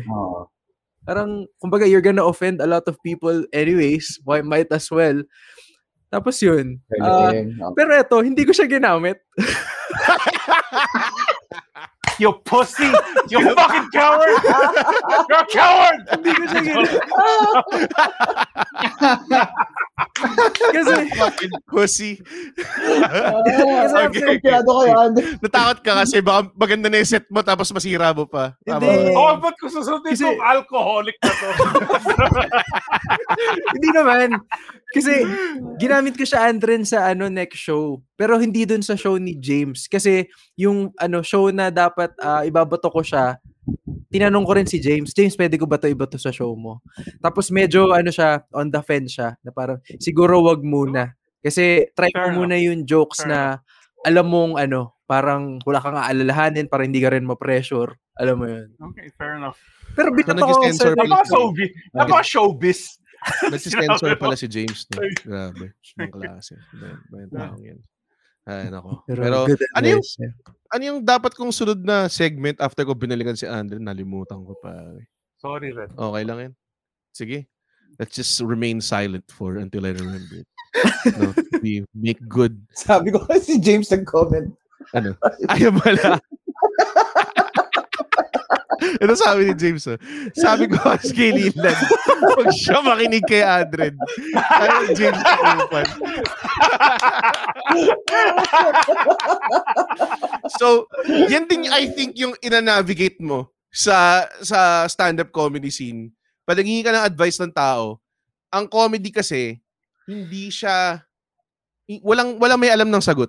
Ako, like, pwede ako magbigay ng advice, pwede magbigay si James ng advice, and we're both parang, okay, we're both experienced comedians, pero pwedeng opposite yung sasabihin namin. And parehas may sense. Yun yung problema sa comedy. Walang may alam ng secret formula. Kung alam mo lang yung secret formula, di ba, madali na lang kaagad.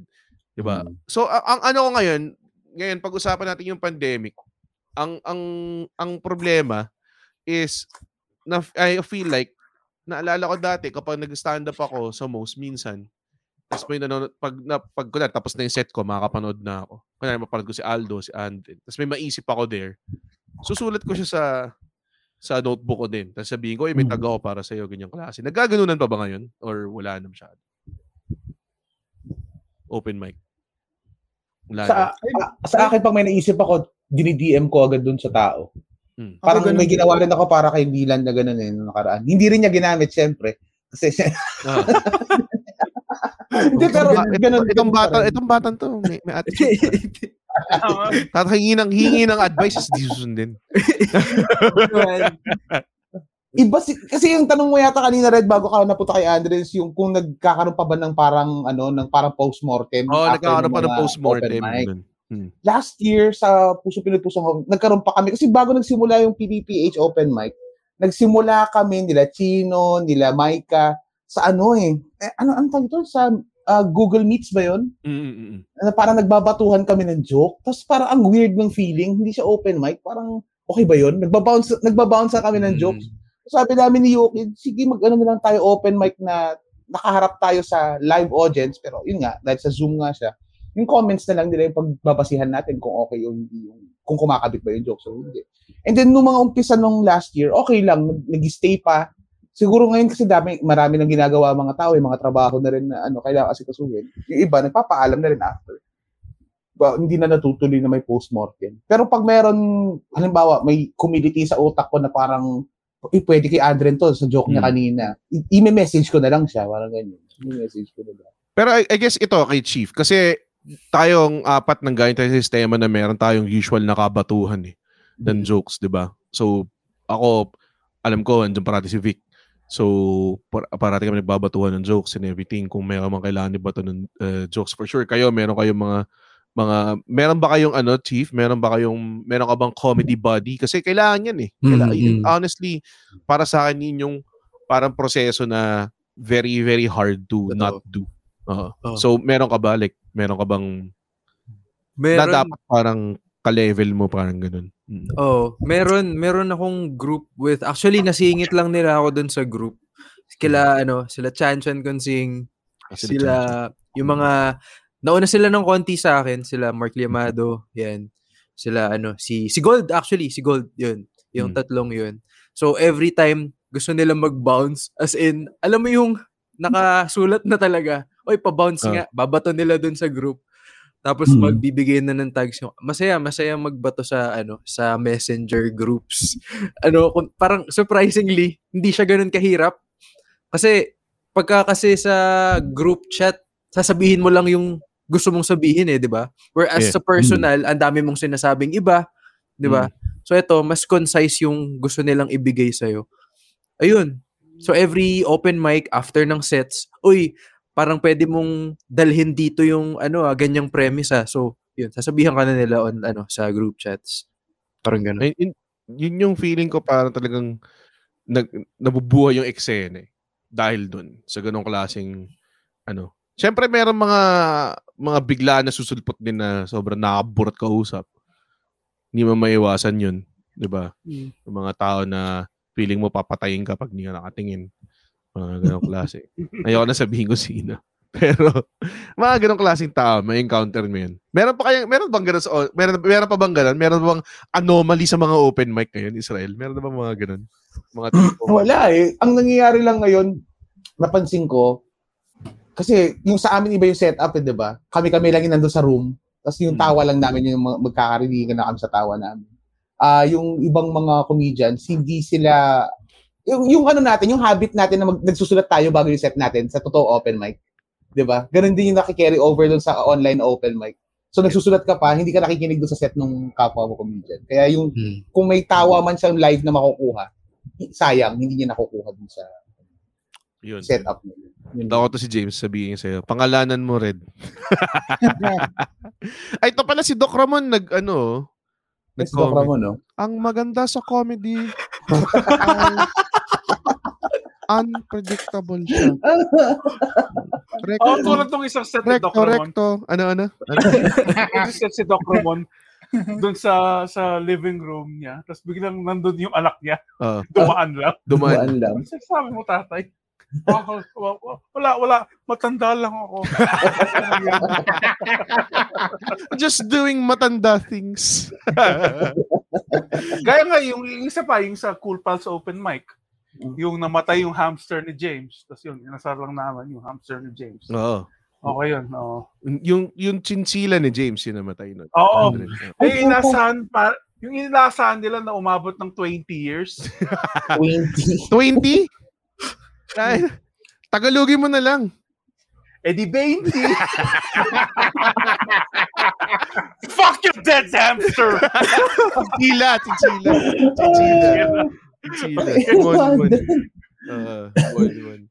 I love you, James. Thank you, James. Pero yun, I think that's what keeps the scene alive, is that yung mga ganong klaseng interactions, yung ganong klaseng encouragement from others and everything.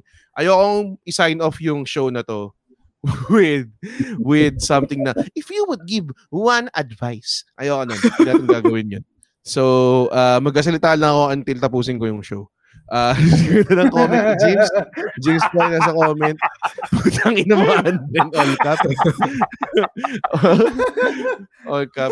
Isa sa mga pinaka, rin, ako rin as a person na matagal na rin nag-stand up. And, ako talagang tutuwa ako if there's a lot of people willing to learn about it.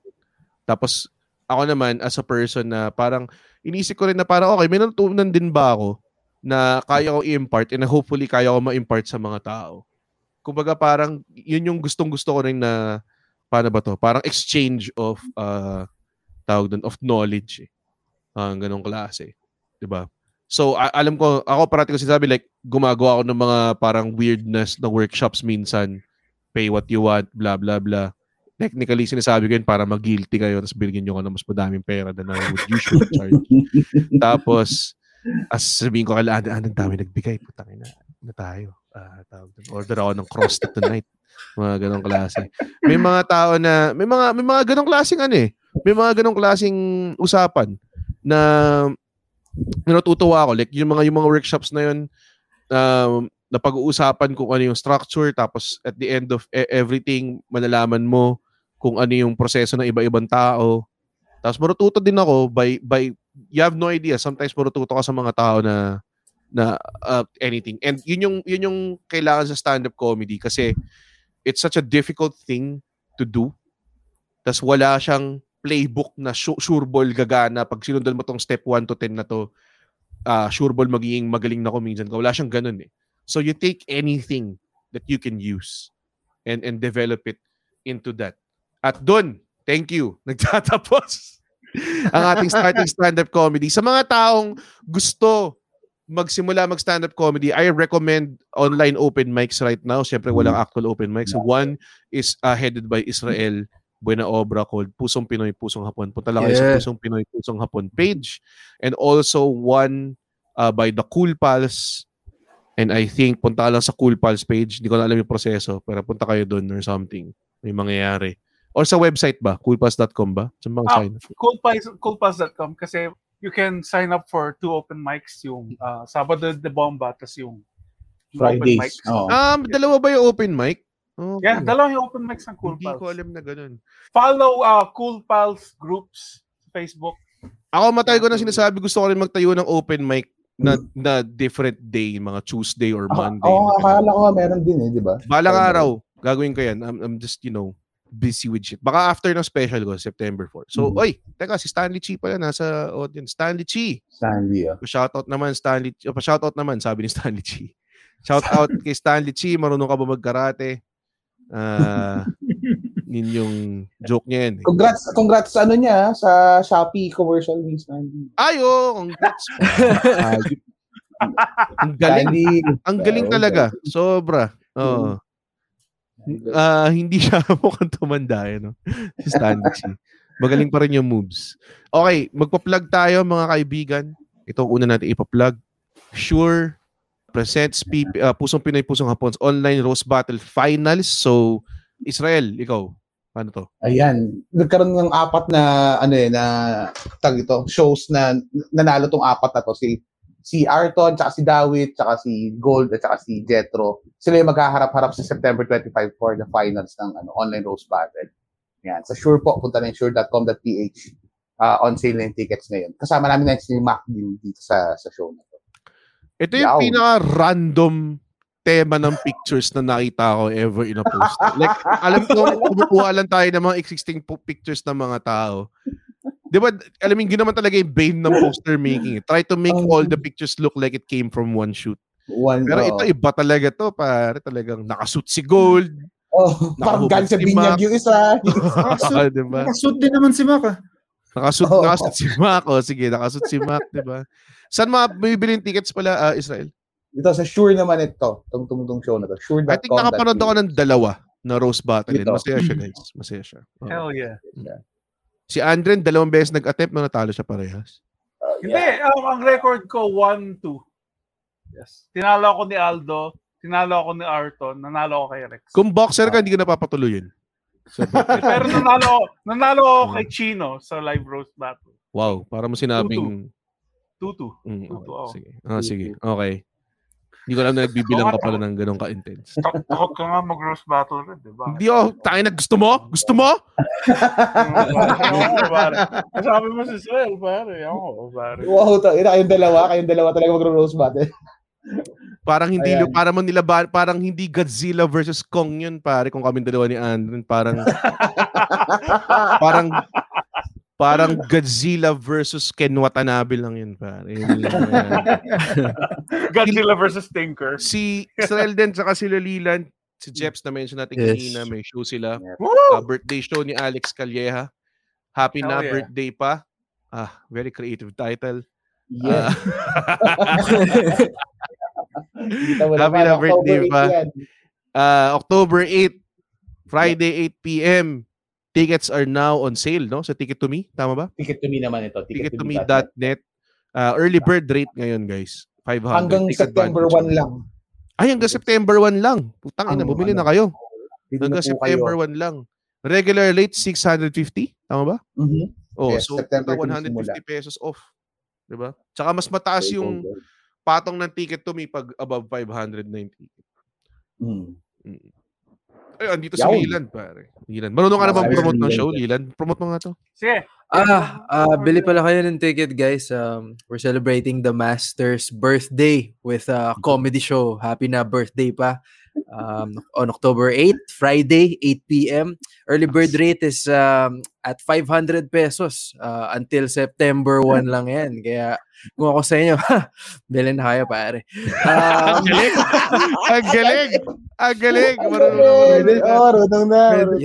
Marunong na. Good. Sobrang atabi. Nagpo-promote din yung Stanley Chi, manood daw kayo ng Shang-Chi. Legend of the Three Rings. Grabe yung career ni Stan, no? Sobrang lumayo kay Mike Unson, no? Sobrang kain na kain si Mike, no, Stan? Ayan. Ano to? Meron pa palang iba open mic. Kasali ka sa open mic namin every Sundays, ang semi-safe space. May ganun pala. Shelter, Yes, I was there. May ganun pala. Hindi ko alam. Hindi sinasabi sa ni Andren. I think gusto niyang sa kanya lang yun. Suluhin. Hindi. Gusto niya maging siya lang yung big dog doon. Parang ganun. Shut up! Nandun si Doc Ramon. Nandun si Louis C.K. Yes! Talagang pag na-cancel ka, kung saan ka na lang. Nalala mo yung na-cancel si Louis C.K. Tapos tayo lahat, tangina, kaya i-book yan. Pwede na sa Pilipinas yun. Pwede na sa Pilipinas. Live promo. Nandun si Kohol. Tapos ticket sharing lang. Ticket sharing lang daw. Kohol kasi Badang. Okay, bago malis yung mga viewers ko, gusto ko na invite sa Red Oliero live from my bahay. Gusto ko na sabihin, yung quality of posters, pare. Gusto ko na sabihin, alam mo, pare, iba talaga pag, pag yung comedian may concept. Diba? Ano mo yan? Meron ba? Anyways, ayaw na magyabang. Tickets are now on sale. Tickettome.net. Or, you could click the convenient link na pinin ko sa inyo sa comments. Just go to the comments, click that link, and get your ticket for 350 pesos. It's on September 4, 8:30 p.m. Gonna be via Zoom. So Red Oliero live from Mumbai. It's my pandemic comedy special. And let me tell you, kung na-miss yun na to, you'll never see me do comedy again, pare. What the fuck? Hindi, joke lang. Sobrang hindi. I realized that sounded too convincing. Hindi. I'll definitely still milk whatever money I can from comedy at the right night. Pero yung 1 hour special ko, siguro baka next year ko na gawin ulit. So it might be just, pang-apat mo na ba to, Red? Na 1 hour special? Pang-apat, pangatlo? Pangatlo. This year. This year?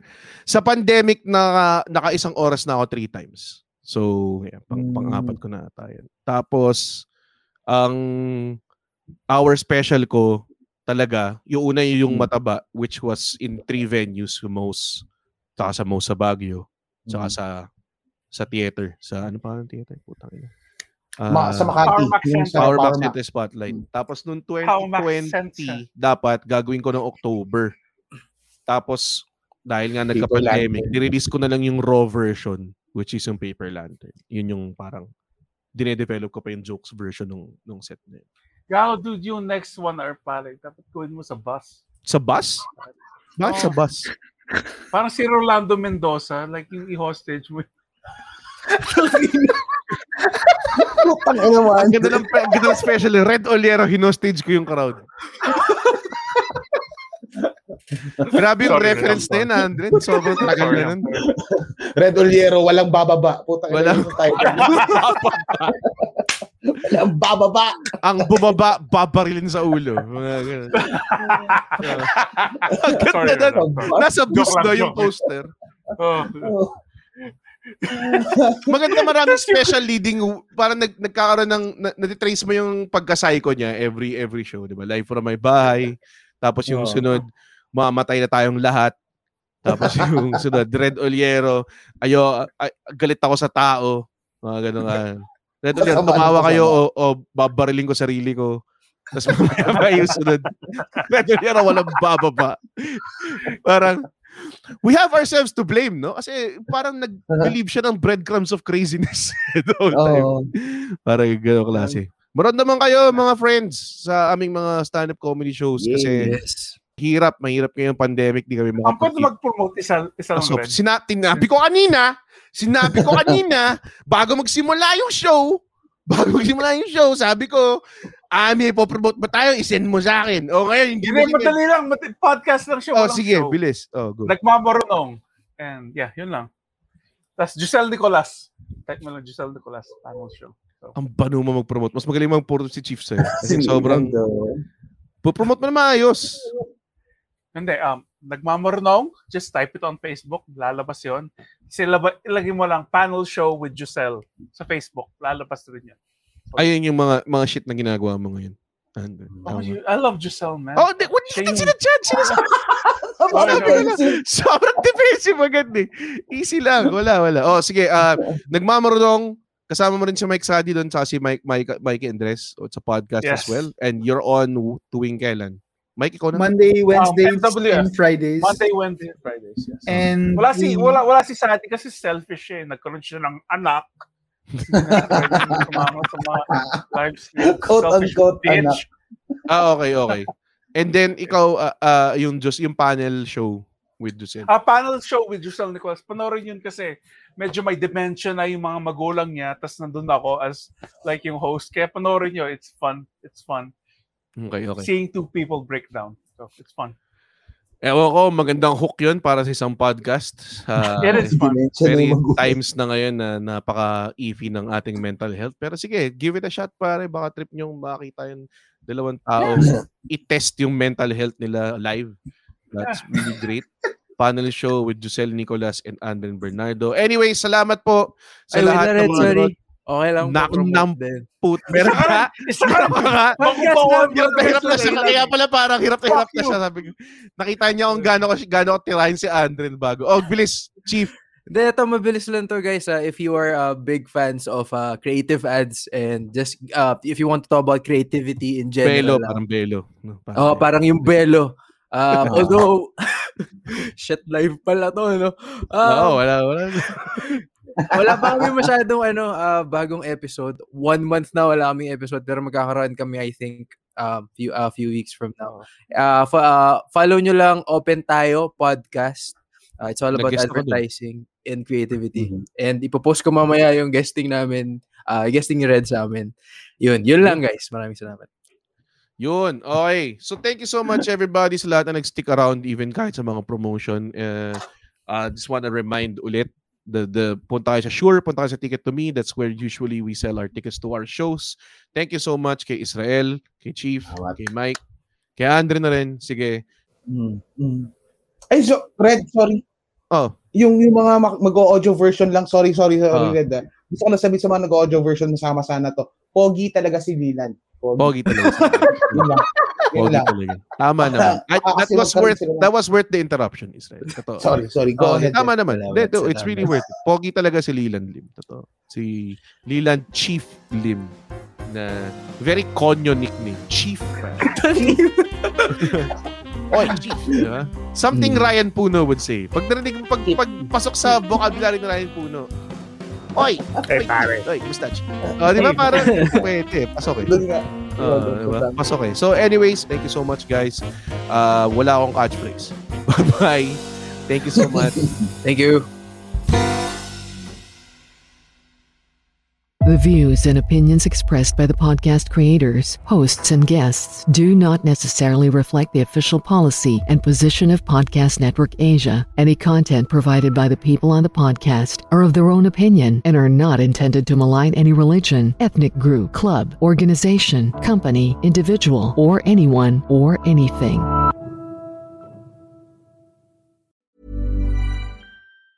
Ever catch yourself eating the same flavorless dinner 3 days in a row? Dreaming of something better? Well, HelloFresh is your guilt-free dream come true, baby. It's me, Keke Palmer.